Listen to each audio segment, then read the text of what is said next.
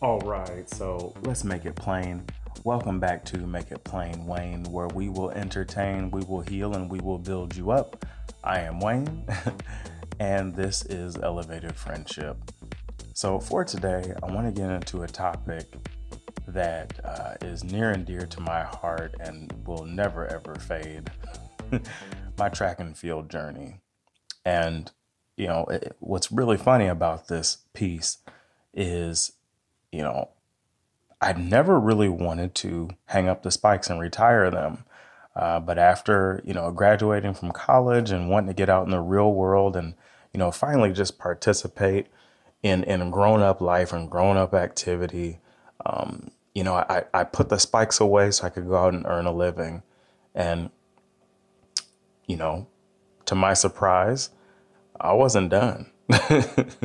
So, I want to start with my present day master's track and field perspective and talk a little bit about that. Then I'll talk about, my humble beginnings and, kind of going through the high school and college years and, where that, leaves me today. And I also have some advice for you parents that want your kids to run track and field here in the Midwest because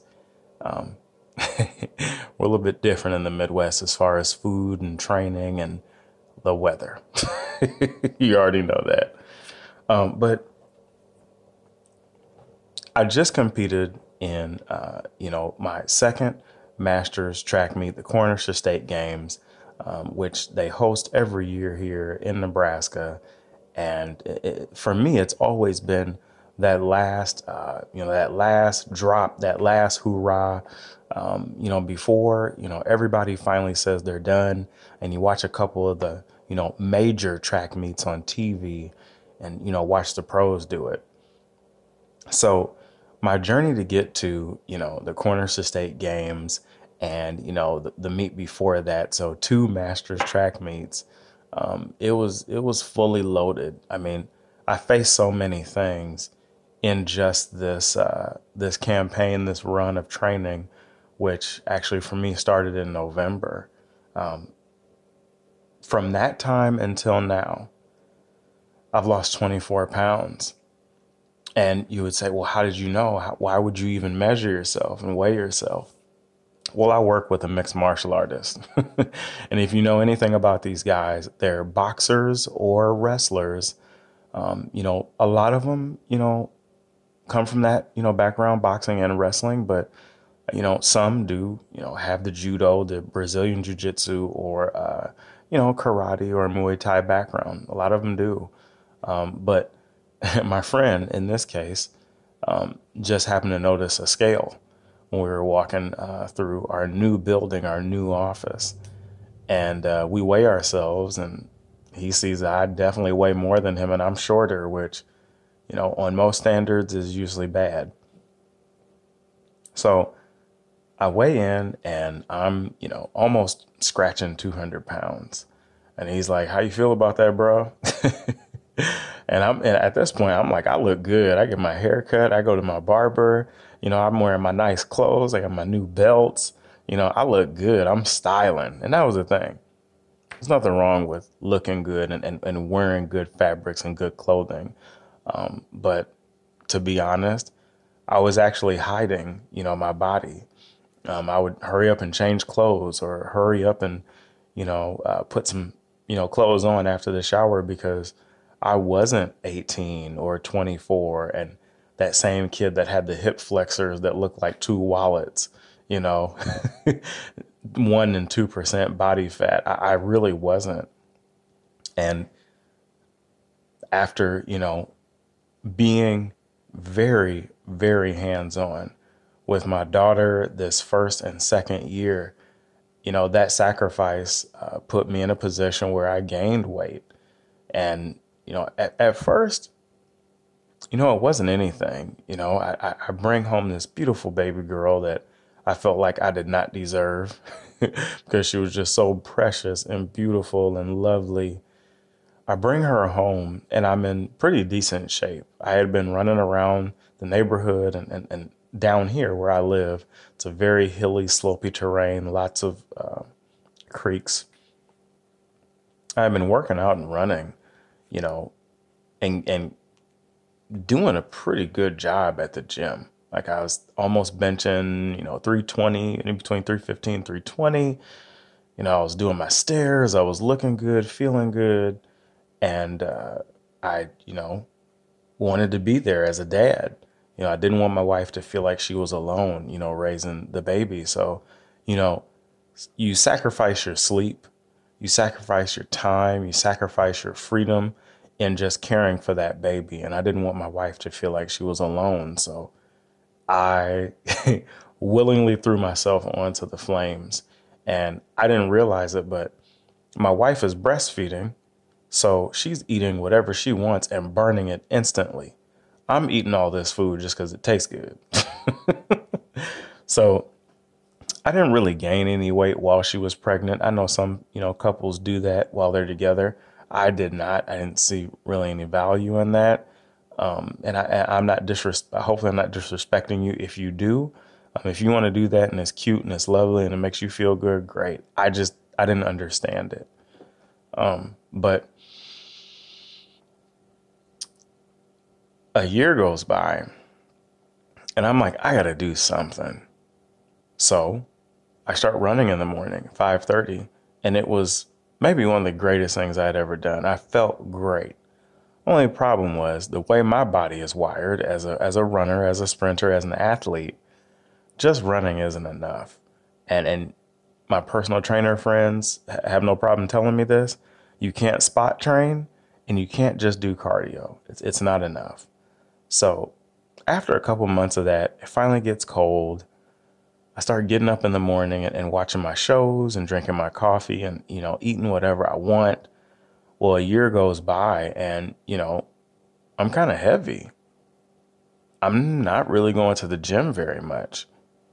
And, when I can sneak off and go to the gym, I'm basically doing things out of survival.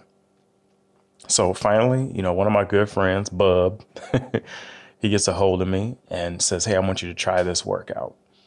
And so I try the workout. I'm doing what I can to do, the workout, and a light turns on. My body starts, reacting to these workouts. And, now he owns his own gym, and we'll be talking soon, a podcast together. But that little bit of core work and workout that he gave me was very helpful. And then right around the time that I weighed myself with my coworker, was when I was around that 200 pounds. So like I said, I thought I looked good, but I was actually just beginning to slim down. And, wrestlers, fighters, boxers, mixed martial artists, they know their body, they know weight because they've had to do it so much. And right at this time, I was doing a lot as far as eating, a lot of calories, a lot of comfort food, a lot of soul food. And, I was just getting it in. Well, that came to a screeching halt when I had to get the left side of my wisdom teeth out. And most people that don't know, if you're older, getting your wisdom teeth out is quite a job. I was at a risk for having a fractured jaw. And just like my body, as you get older and stronger, so do those wisdom teeth. They root deeper, they grow bigger and stronger. And I mean, they were hard to get out. I asked the doctor because I was asleep. I took the juice. I went to sleep. So I asked him, about the, surgery and the procedure. And the right side is the one they were worried about the most. I had that done last year, just before Valentine's Day. And the right side was the one they were worried about the most because the tooth was laying on my jaw nerve. You damage that and you lose the feeling in your face. You break it up enough and the jaw is compromised, fractured. And so in the first and second time that they had to remove my teeth, the big scare was, will he have feeling in his face again? And will we damage this jaw? And just trying to get this tooth out. So because of how big they are and my age, and the risk, they only did the right side last year and did the left side this year. Now, You would think, oh, I got my wisdom teeth out when I was 16, when I was 20. So you'll heal up, you'll be fine. Nope. The tooth on the bottom left side was actually laying down. So the part that you normally chew with is usually for your bottom teeth is facing up and for your top teeth is facing down. Mine was actually facing forward. So even if this tooth had broken through, it would look like it was laying sideways. And they had to pull that out. That thing took forever to close. I got dry sockets.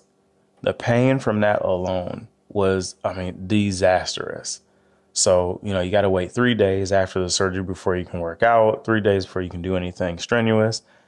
And for the next, I don't know, 2 or 3 weeks, I took every medication they threw at me, even the topical treatments to remove the pain. The stuff tastes horrible, but it worked like a genie. So why am I telling you all this? All those medications have an effect on your body. And all those medications work very well. They do exactly what they're intended to do. They're great. But it almost completely stripped me of all the success I had taking my probiotic. I've been taking Flourish. It's a probiotic made by Integro. I'll leave the link in the comments or the description as well. I've been taking this probiotic for 4 years. And over the process of 4 years, it's removed my IBS. It's removed that anxious anxiety feeling in the morning when I want to work and focus on my work, but I got to, go find a restroom at a certain time of day. It's removed that. It's given me more testosterone. It's, I'm even growing a beard. It's given me more of an edge. So to get to this point now in life where I'm slimming down, I'm starting to look better, and now I'm kind of derailed by these wisdom teeth, it really threw me off. Because, I want to train to run in my first Masters track meets. I had kind of made it up in my mind that I wanted to run, I wanted to train, but this really threw me off. A couple months later, I lose my grandfather. And the hard part about this was, I'm out of grandpas. And I have one grandma left, and this was her husband. And it was tough.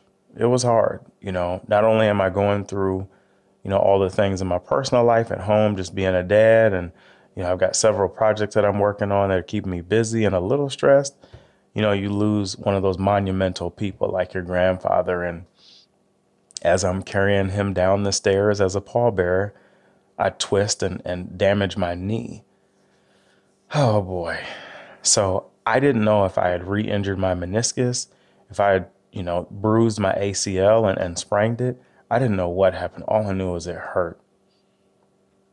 Months later, I lose my uncle. So my uncle passes away. So it's like, I just can't get ahead. Like I'm a father. So that is, an added responsibility and an added, push to be better. That's going to take up time.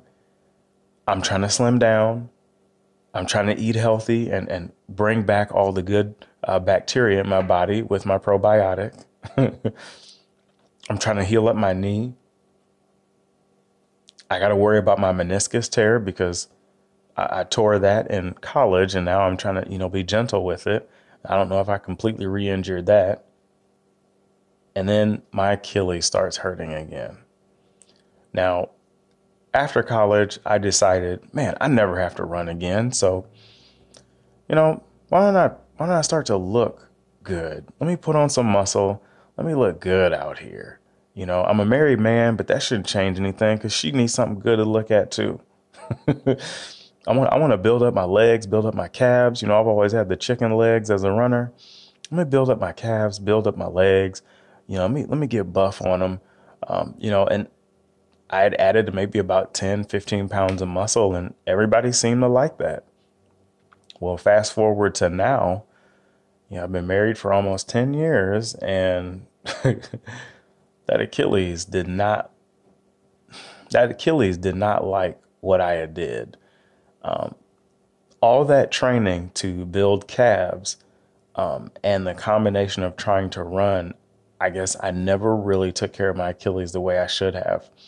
Of all my running and all my training, I was always very flexible as a runner and took very good care of my body, except my Achilles. I never paid attention to him. And seeing Kobe Bryant out with his Achilles injury, that was like the warning, the number 2 warning.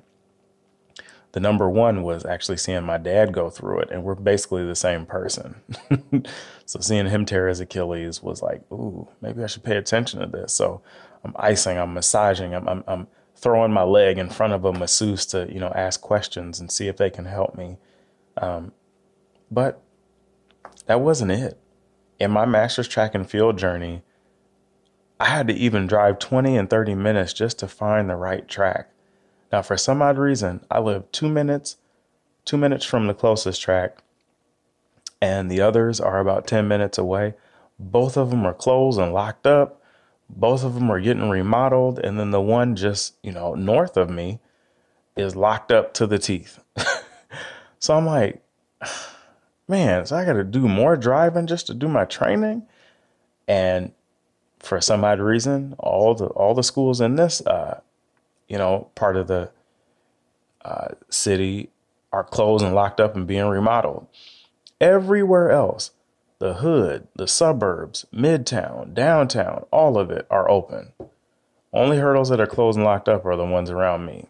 So, and I'm going to have a fun time explaining that to everybody around here too, especially when I get to the end of this piece here. So, other thing is, when you're training and running, you have about 3 months to train on these tracks, March, April, and May. And, when those tracks are, when those teams, are done with running and competing, they don't need the hurdles out anymore unless maybe football or another, team needs them, like a summer track team. So a lot of places have just put their hurdles away. And I'm like, I need to train. That's what I'm running is hurdles and the 200. So, of course, I got to drive 20 and 30 minutes just to find, a good track and find a track that's open and find a track with hurdles. So the obstacles were present. The obstacles were there. Somehow, by, just the good graces of just great friends, 2 all-stars, 2 athletes, good friends of mine, Steve and Tanya, happened to invite me to a master's track meet. And they just split it up by 40. Either you're younger than 40 or older than 40. And I get to run in that. I entered myself in the 100. I wanted to know how that raw speed would feel and have that competition right on you because I train alone. So, you need that brush with greatness, that brush with competition and to be in somebody's face and have somebody in your face so that you know what that caveman grunt feels like. So I ran. I had a great time in this meet. I ran prelims and finals. I'm not going to tell you my time, but I had a great time in this meet. It really helped me prepare and get ready for, just competition again. And I really needed it. I really thank them for that. And the host of the meet, Derek, he did a great job putting on the meet. I'll definitely run next year. I might even run like the 800 or something, even though I don't train the 800. But I had a great time. It was a great meet. And that really set me up for the next month. It was hot. Oh, my God, it was hot. The beginning of June was okay. The middle of June, cooking. The end of June, wow. Oh, my God. So by the time we get to July, it was just like 90 and 100-degree days. And if you don't know, living in the Midwest is an extreme in every case. You have extreme winters, extreme summers. So you literally go from 0 and 10 degrees and frostbite to blistering heat. So I'm adapt and equipped to handle it. Most people aren't. They complain about it. I just feel like you live here, get through it, do it, or just move. But I just don't like wearing work clothes. I'm not going to say I'm going to walk around here naked, but hey, when it's hot out, I don't want to wear work clothes. I don't want to be buttoned up. I want to be in a tank top and shorts. Like, that's it. Flip flops, optional. So, I mean, it's getting hot. And so fast forward to my second of, two Masters track meets, Cornish State Games. Finally running in this meet, not as a Bantam midget youth intermediate or young man like I used to. I'm running as a Masters, old guys out there.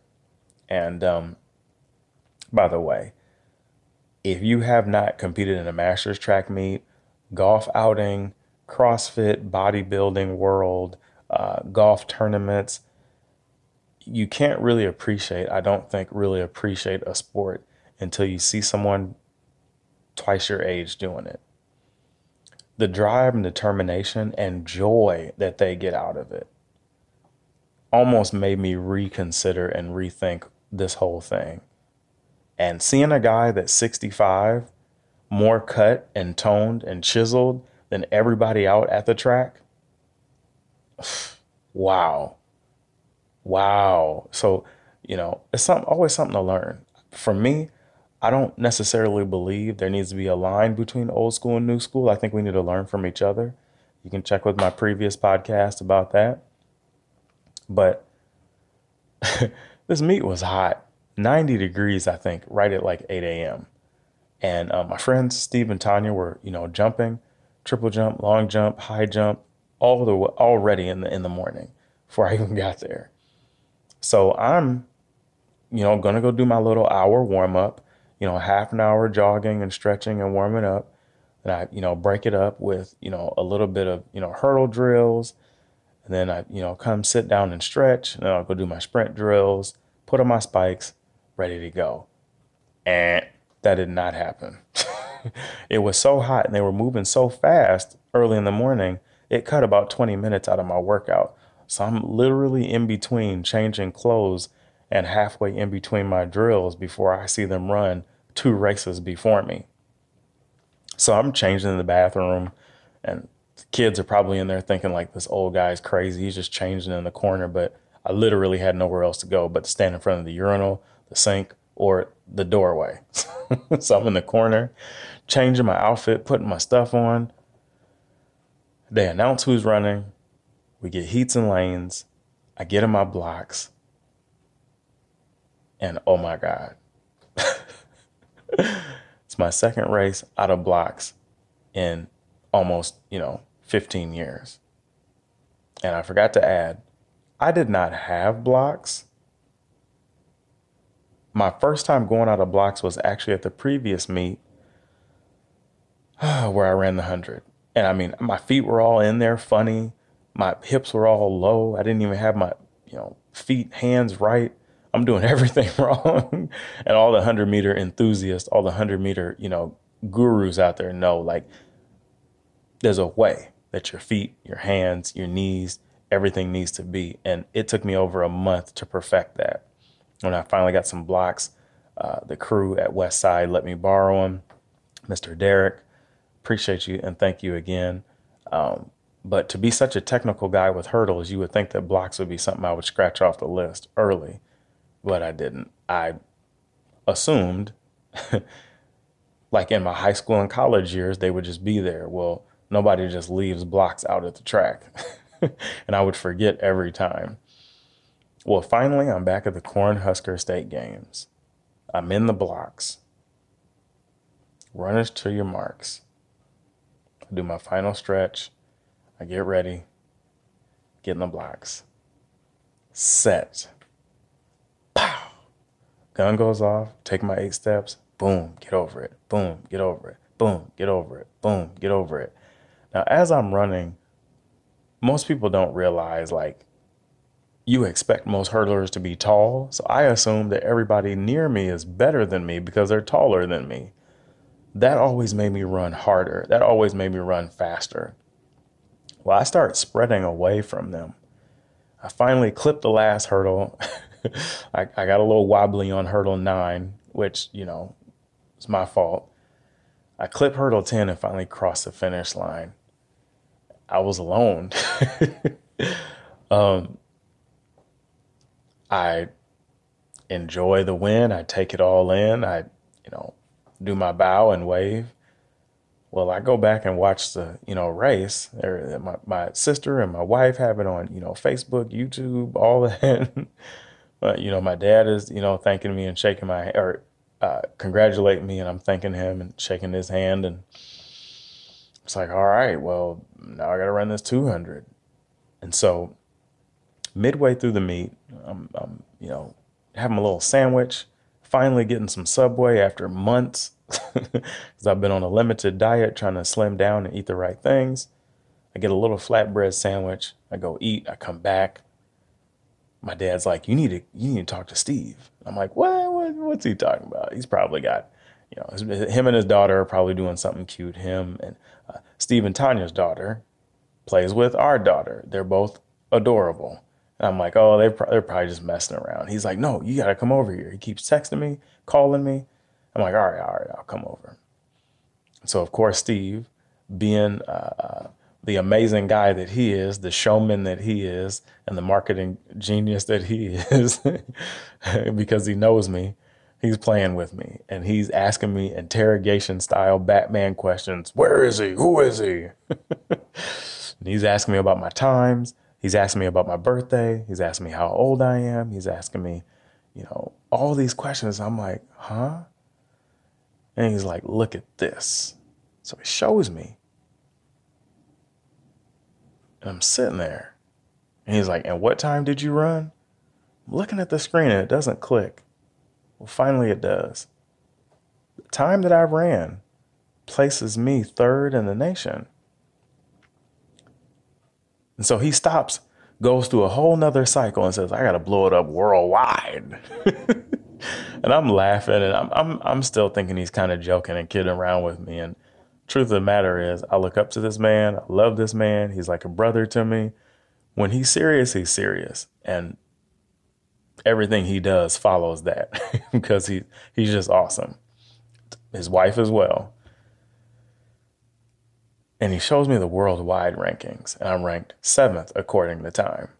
Now, I don't know how well you all know people, but when somebody knows the world and they know training and they know what they're doing, usually when they put something in front of you, it's legit. This was legit. So I kind of had to take that to heart. And so I go and run my 200. I ran an okay race. I pulled up right after 50 meters. I finished, great finish. Ran an okay time. I won't tell you because secretly I know I could have done a lot better. And I know what I have to do this next season. But I really took that to heart because I'm used to seeing like my friends that are all-star stud football players, track athletes, and, mixed martial artists. I'm used to seeing them do things on a big scale. I just wanted to run my little race, go get a little sandwich, get my free t-shirt, and have a nice day. Yeah, I wanted to be competitive, yeah. But I wasn't ready for all that. And so it's like, whoa, now I got a target on my back. And now I have something to do. I have to, go work at this.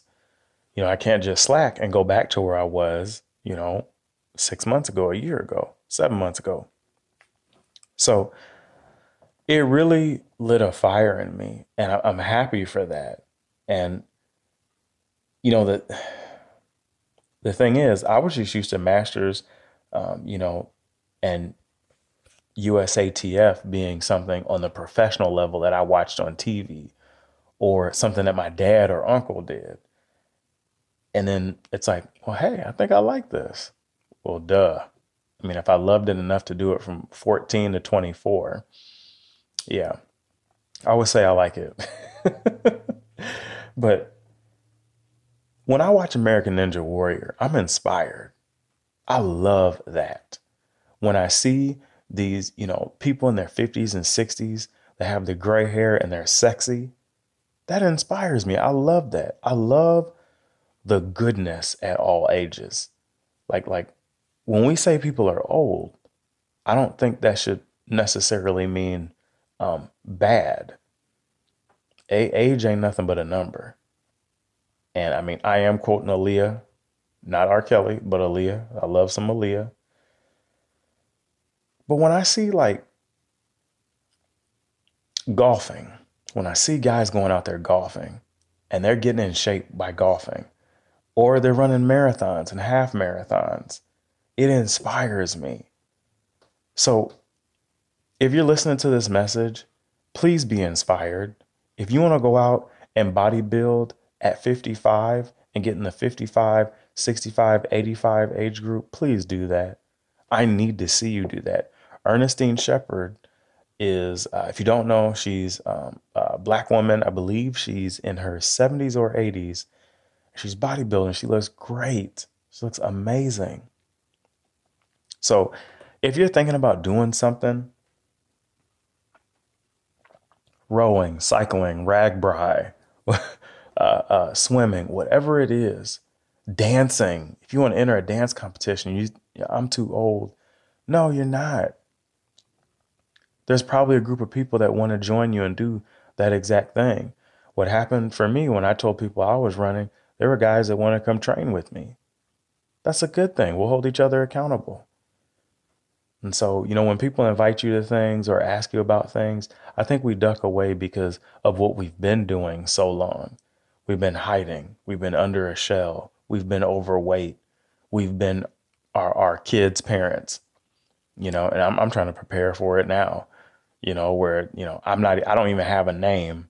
I'm, Yelena's dad. Are you Yelena's dad? I'm preparing for that. But you've been what you've been for so long that you forgot it's okay to be a little bit selfish and get some stuff for yourself, because you don't understand the things that you give up will never come back. The things that you work for and acquire are yours. A lot of people think you need to be a billionaire to be successful. I think you just need to know who you are and what you possess. If you know who you are and what you possess, it really changes your outlook on things. You're not just here living life to have nothing. We all have something to be happy for. We all have something to use and utilize. And it's foolish to think that all you are is an employee, that all you are is a cog in the wheel. That's not true. People need employees. So if they need you to be that cog in the wheel, just think of what you could do if you ever put your energy in the right way. If you shoot darts and play darts, please enjoy that. If you're doing it and having a great time, please enjoy that. You might meet some people that you really need to meet or want to meet, or run into some people that you really wanted to run into just by doing something you love. But for me, track and field came from humble beginnings. I'm not sure how my parents found out about this. I'm guessing it was my mom. She's a Delta Sigma Theta. So if you're putting up the hand symbol, the team was all red. So I think that's how she found about him, is through some Deltas. And I was about, I'd say 10, maybe, when I ran for the Midwest Striders. And the irony is, we practiced at the Omaha Central High School track and field. And that's later where I went to high school. But that's where we practiced. And the gentleman I spoke of earlier, Steve, I would see him there. I would see Lionel there, his cousin. They were all-stars at a young age, but they really did it big once they got into, their senior years and in college. They just blew the walls off of almost every place they went to as jumpers and runners. So I looked up to them. I thought they were awesome. They were cool. I was not. I was slow. I was bad. If you wanted to get camera shots of what it felt like to run a track meet but not win, and see the back of everybody's jerseys and their spikes and their heels in the back of their head, I could have gave you that picture every track meet. So, excuse me, naturally, what do you do with somebody that has sprint ability but seems to have a long stride, you put them in mid distance, 400, 800. Oh my God. It sucked. I hated it. I hated it. I hated it. I wanted to quit so bad every day and run around that hot track because summer track starts in May. That's when your meets start is in May. Your regular track meets start in, the late spring, in the Midwest, because that's as soon as you can run. I'm even in the newspaper shoveling out a lane so we could run. But yeah, summer track, we're just running around 80, 90 degree days on that hot track. And I wanted to quit so bad. And, bless my parents' heart. They stayed with me. We went through it, that whole year. I ran. I was even sweeting on a little girl, had a little girlfriend. I think her name was, God, what was her name? God, I think it was not Lakeisha. God, what was her name? I can't remember her name right now. But I want to give a huge shout out and cheers to the coaches. Coach Frazier and Coach Deb were coaching us. They were the voice in our head that told us to finish it up. Knees up, finish it up. And I don't think a lot of parents understand the time and money and sacrifice it takes to keep these kids snot-nosed, ghetto, trailer park, trash, attitude, because not a lot of kids want to run track. They're using their time and money to help us run track. And basketball can be expensive. Soccer is even more expensive. Volleyball, I think, is up there too. So, got to prepare for that, I think. But please give them some love. For all those summer track coaches, please give them some love. And they all know who they are. And if you don't know, I mean, one of the coaches that coached for the boys on my Boys and Girls Club, I think he would just carry around shoes for kids that needed shoes to train with. I mean, their hearts, I mean, they're literally angels. I mean, this is like nonprofit work here. And they're teaching values to these kids as they're on their track teams. I mean, there's some track teams, because of location, that have to all practice at the same track. There's like 4 or 5 teams that practice at one track. But you would much rather have your kids out doing that than learning all these other things, or just sitting on the TV or computer all day watching, stupid videos. But we need to send a huge shout out to them, because while we're hating track, they're dedicating their time and energy to making us better. And they did. But at this time, I finally made it to the Cornerstone State Games. I made it to regional track meet, and I kept seeing like this new track team. It just came out of nowhere, and all of them were wearing T-shirts that said BTC. And they're wearing this bright Bahama looking blue and this bright yellow lettering that says BTC. And they just had like all stars. Oh my God, who are these kids? There was one kid that was just faster than everybody. He just had so much heart. It's like, God, this kid is fast. Like, so much heart. He's just running his tail off. Vince. So I'm like, okay, this kid is cool. Well, on the way back from our regional track meet, we got disqualified out of our 4x1. So, of course, that was horrible. We all cried. We're like 10. And I'm like, hey, those are the people my mom and dad were talking to. And so they're all talking. And this kid, Vince, that was beating everybody in the 400 and 200, we had got along. So I asked my parents if I could ride with my new godparents and, hang out with this kid. Well, we did. We became great friends. But I quit track that year, so I didn't see him. Now, if you know my parents, they have a strong work ethic. My mom was a gymnast, a dancer, a singer. She's awesome. It's like before there was Black Widow and Kill Bill, there was my mom. My dad was, recruited by Ohio State to play football. He was a runner and a trackster, also, a hooper. So they had those work ethics and values and weren't going to let me just sit at home and do nothing. So quitting track meant, what else are you going to do? So they let me hoop. I played basketball. I got to play. And for some odd reason, I didn't get to, get the ball as much. We were living out in the suburbs and the kids just really didn't, just really didn't want to share the ball or pass with me. I didn't know what the deal was, didn't know what the problem was. So we changed teams and boom, I automatically had more fun, was getting the ball more, and met some of the friends that I still have today. I still know some of these guys today. Well, my basketball run ended. When you change age groups, you change teams, and just about to go to junior high. Well, we moved.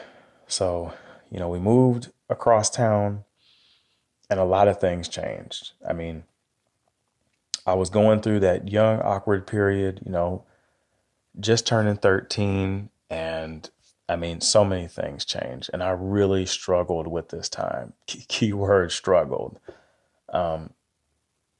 It was hard. I went from being on the honor roll, 5th and 6th grade, and having awards for my penmanship to now almost failing classes and having to get a signed letter to pass through junior high. I mean, my mom was in the office crying. I really struggled with the change of environment, the change of kids, the change of everything.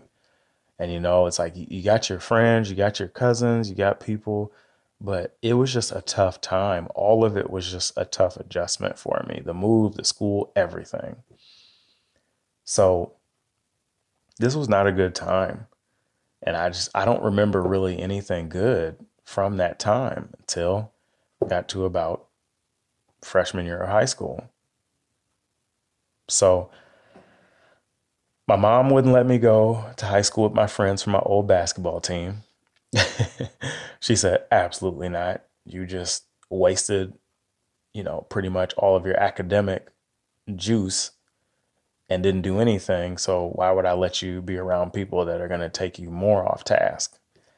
And it was hard. I had been kind of tagged as a behavioral problem kid, and they had sent me home with, papers to monitor what I was doing. And, we're thinking about putting me on, Ritalin. And then finally my, parents sat me down and had me looked at, had me checked, had my IQ tested. And later they just concluded that I just wasn't interested, which is kind of true. And there's more background on that I can talk about later.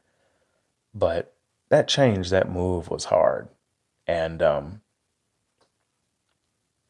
later, we're going through our high school orientations and we get to walking around Central High School. So I'm, just finishing 8th grade and I'm trying to be like all the kids around me. I mean, there's, Bloods and Crips, and I'm sagging and trying to be like my cousins and, trying to wear all the Nikes that my parents can't afford and listening to, Aaliyah, R. Kelly, TLC, Mary J. Blige, Wu-Tang Clan, Busta Rhymes. I'm listening to all of them. And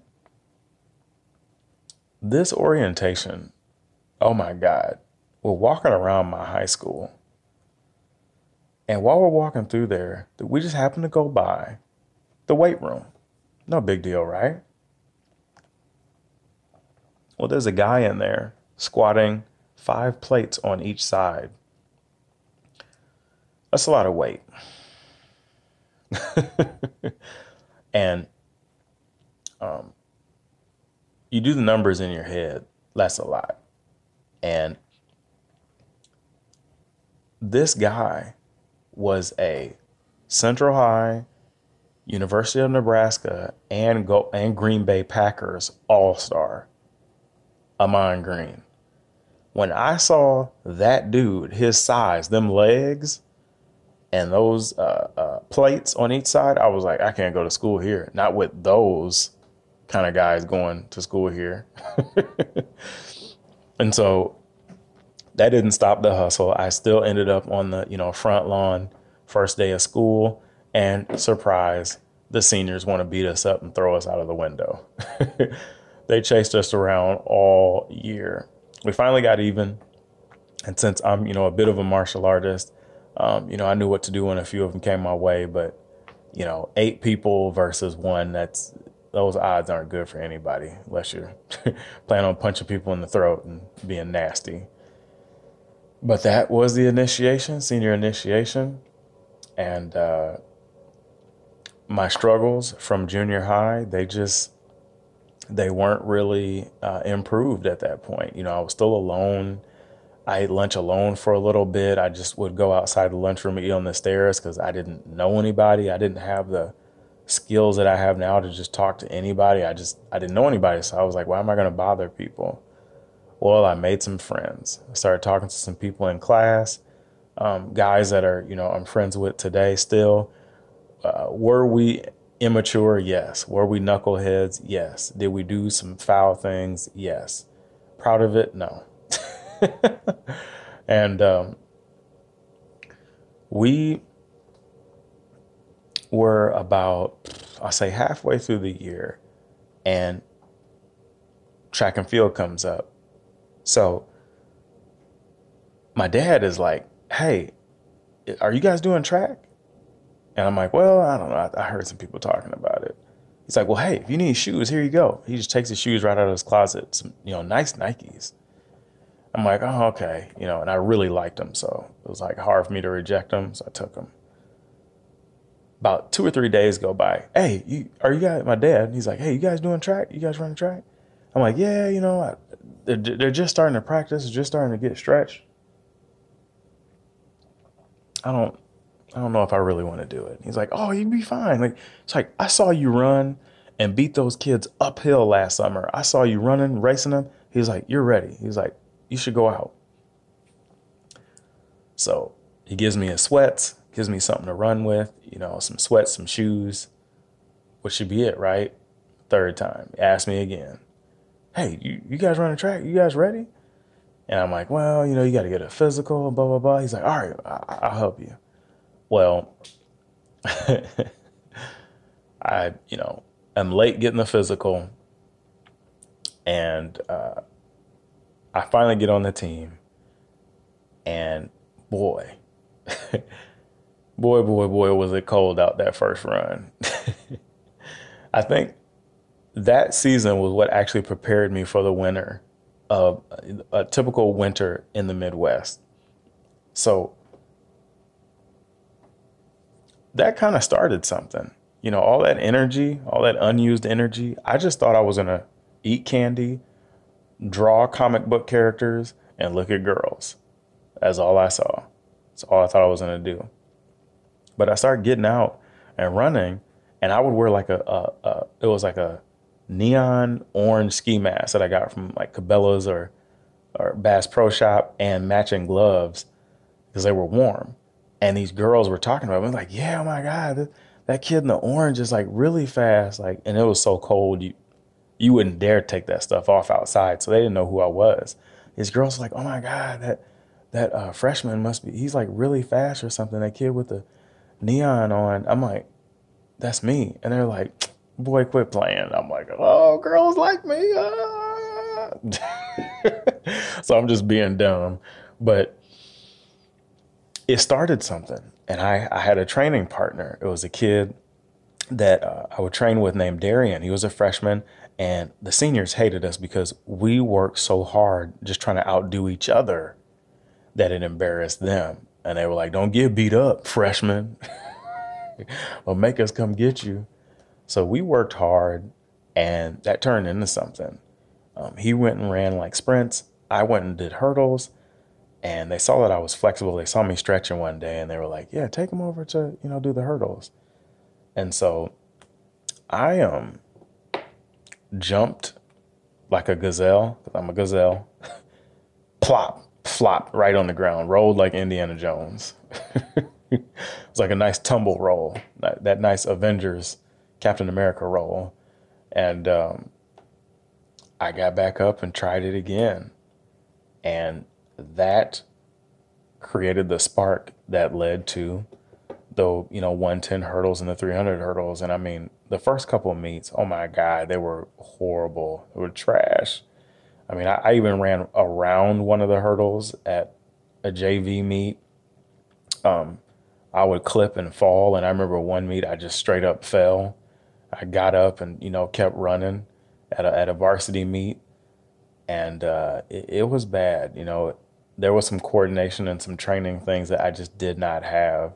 And previous to this, I had maybe jumped one or two hurdles when I ran for the Striders team before I quit. And I was like, oh, these things are weird. But freshman year was good. It was a good builder. It was the roots. It was just so raw. And as a freshman, I started to set records as time went on and I got better. Things started to get better and I ran into my godparents. And my godmom, was in the stands and I was like, hey, do you have an extra bag? And she was like, well, if you use this bag, you got to run on my team this summer. And I was like, deal. And I think she knew she had me because she knew I'd ran track before and they had seen me. We had driven back, from our regional meet. But this time she knew I was serious about it because you run in high school track, you're not going to do anything in the summer. So summer track team was the biggest eye-opening experience for me because I got to see that track could be bigger than just a state track meet. It could be bigger than just what I see. And running in, those regional track meets and those national track meets and seeing, Texas really show up and California really show up and just how big the guys were from Texas. I mean, it just blew me away. I mean, these guys were like double our size, but they were, our same age, which was like crazy. But that freshman year was a great builder. Sophomore year, I even got in the newspaper for shoveling lanes. I got in the newspaper for, challenging the best. And you see this little guy running hurdles. The king of hurdles at that time was Ira Cooper in the 300 hurdles. He was like a freshman beating everybody. But I got, disqualified that year in the 300 hurdles, which was sad. But you fast forward to summer track, running with my, friends, with Lee, with, Ryan and all my good buddies running for my godparents. And we get all the way, we go up to, Madison, Wisconsin, and for regionals, and then nationals is, in Louisiana, Baton Rouge, Louisiana. It was gorgeous. I loved it. Everybody from Nebraska hated it, including black people because of the humidity. I loved it. We ate good. We had good grits and cheesy grits and all kinds of good food. I got sixth in the nation there. So sixth in the nation at 16, it was quite something to carry. And I love that. And knowing, in the Midwest is more about football. Not a lot of people cared, but the people that, ran track and knew it cared. Now, coming back junior year, I had that success. I had that steam rolling. I had that momentum. And I get through that season. I did a pretty good job. I finally get back to state meet. I run the 110 hurdles, ran a great time. I win Class A gold. I didn't win all class because the guy in Class B, smaller class, actually ran a faster time, which I really wish they'd let us all race. So that's what everybody was talking about. But that Class A was beautiful. And I got lazy at that time. I won't say it got to my head. I got cocky. I got lazy. And I started partying. Me and Vince would go out, hanging out. My old buddy from my old days. Now we're running a summer track team together. But I was like, hey, we should hang out. Well, we started hanging out. And then at that time, I started hanging out with a different crew. I wanted to look at girls. I wanted to stay out late and stand on my feet all day because I got a job now. Well, those things do not mix. If you know anything, standing on your feet all day, it really wears down your legs, takes the spring out.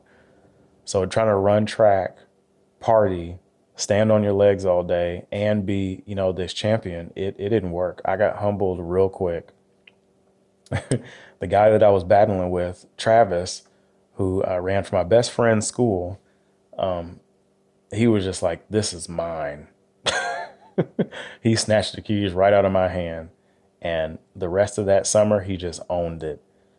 Only sad part was, I really wanted to, transfer schools and run with not just my best friend, but also that team.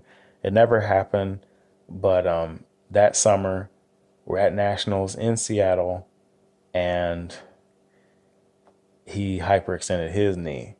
So he won regionals, got to nationals, which I thought he did a phenomenal job, but the both of us were sidelined. So we were both watching that race, the 110 race. And with my time that I had won state with, I would have gotten third at this national meet. And at that time, I dedicated my senior year to not slacking off at all. I went out for a little cross country to get some lungs. I was dominant senior year. Not only did I run and win every hurdle race my senior year, I broke the record at almost every track meet for the 110 hurdles. I got recruited to run track in college. I got to run at the national track meet later that year, and I was even ranked in the top 12 or 14. So my high school journey in track and field and summer track, I mean, it's a beautiful one. I don't take it for granted at all, and I love it, especially coming from the Midwest. So only trouble is you get to college and the 39-inch hurdles are 42-inch hurdles. I did not get taller. I struggled with the 300 hurdles because I didn't switch legs. I'm a right leg lead. I was recruited to run the 400 hurdles, actually. Being a shorter guy, my coach, Coach Gottsleben, he recruited me to run the 400 hurdles, which actually ended up being my bread and butter. So not only did I have to make that adjustment to run the 42-inch hurdles, I had to run an almost perfect race to do a good job. And my friends that were throwers were commenting saying that I was Spider-Man, which if you've seen the old or new Spider-Man movies over the last 10 years, you know that he's a very flexible, very agile guy. And I had to be exactly that to get over him. So, that was nasty. I'm not going to lie. That was a nasty, nasty, nasty time. It was about a 2 or 3 year adjustment just to look good. And getting to the 400 hurdles, same thing. Being able to switch legs, same thing, and alternate. It's like even the best struggle with alternating. And it's awesome to see him do it, though. But, oh my God. One thing I'll always take away from this time period, my training partners and best friend Ryan, Lee, Pat, Ronnie, Lane, all the guys there, Steve and Tanya. That fall training was so hard, right? I say right in the middle, my sophomore and junior year. It was so hard that you either bent or broke. And if you bent, you were bent into the right shape. But if you broke, it was like, there's something wrong. And that training was so good. I mean, just an example, our fall training, we do a mile and come back to the track. We do a mile to the track, run a 200, 400, 600, 400, 200 ladder, and then run a mile and then back to the track or run a mile home. It was like training like that we did in the fall that had us almost invincible. And I almost qualified for nationals, I think, my sophomore year, running stuff like that. So, my best marks in the 110 hurdles, I'm 5'9". And then the 110 hurdles, my best time at 5'9", 160 pounds was a 14.2. And then just before I closed the door of my college career, my 400 hurdle time was a 52.6. So in my case, I didn't mind being humbled through training because it meant that I was going to get better. Every summer, I would compare notes and find out what I need. What do I need to get better? What do I need to get better? And I mean, I had, my friends and roommate Ryan to look up to, Ryan, Ronnie, Steve, Tanya. I mean, I had all these people to look up to. Tom Green. It's like the fastest white guy you've ever seen. I mean, he was running a 10-3, and you'd see him, he'd be like the only white guy, sitting in the middle of the track in lane 4, and you'd be like, what? Like all the chocolate, all these guys are like looking at him like, what is he about to do? And he'd be gone the first few steps. You know, I took great pride in running with him and being humbled by all the upperclassmen, all these guys. It was a great journey. It was a fun journey. I was a conference champion. I got to run in several national track meets. I had a great time with that, and I loved every second of it. I would go back and do it all over again if I could. I just probably would have went to the dentist more often. I wouldn't have ate so many ramen noodles and so much salt, and I definitely would have paid a little bit better training, better attention to my training in the off season, the fall, and the shoes I put on my feet. But yeah, last thing I'll leave you with, for those of you who are listening to as parents, if there is one thing I can say, especially for you parents in the Midwest with kids in the Midwest, for the 400 specifically, it is not a race designed for your kids to throw up at the end. If you watch what a professional does at the end of a 400 race at a track meet, they can talk, they can give interviews. At most, they might bend over, they might lay out on the ground. Excuse me. At most, but throwing up off the track and running so hard that they're throwing up that's not training. That's a lack of training. That's poor coaching. There's a kid named Matt Bowling who's all over YouTube and social media now. And I think it's cool. He's a white guy. The kid is gifted and fast. And I think that's partly why he's getting so much exposure. Me personally, I just love that he's so fast. I don't really see color, but I think America sees it because you generally don't see a lot of that, in sprinting as far as speed. And the kid is phenomenal. He's doing a great job. But when he runs the 100 and the 400, he's not throwing up off the side of the road. And it's actually something I learned from Tom Green, another white male, blazing fast speed, amazingly talented. He grew up on a farm. You've got to know your body. And for 400-meter runners specifically, you're either in one group. You're either a short sprinter or mid distance. So maybe 400, 800 guy. So you're either a short sprinter that runs 100 or 200, or guys that are capable of running the 400, 800. And somehow you kind of meet in the middle and you run a 400. If you are a short sprinter, you need to do things over 36 seconds. And these kids need to do things that last longer than their race. They need to add 100 to it or another 50 meters to it. So if they're training for the 400, they need to run 450s or 400s. And you might want to leave the clock out of it for a while and just focus on their body learning how to run, their body learning pace, their body learning how to make it around the track in one piece. Maybe just going for a jog, maybe having them jog a couple laps, jog a mile, and then do sprint drills. Open up their little lungs, teach them how to move. Can they do push-ups? Can they do lunges?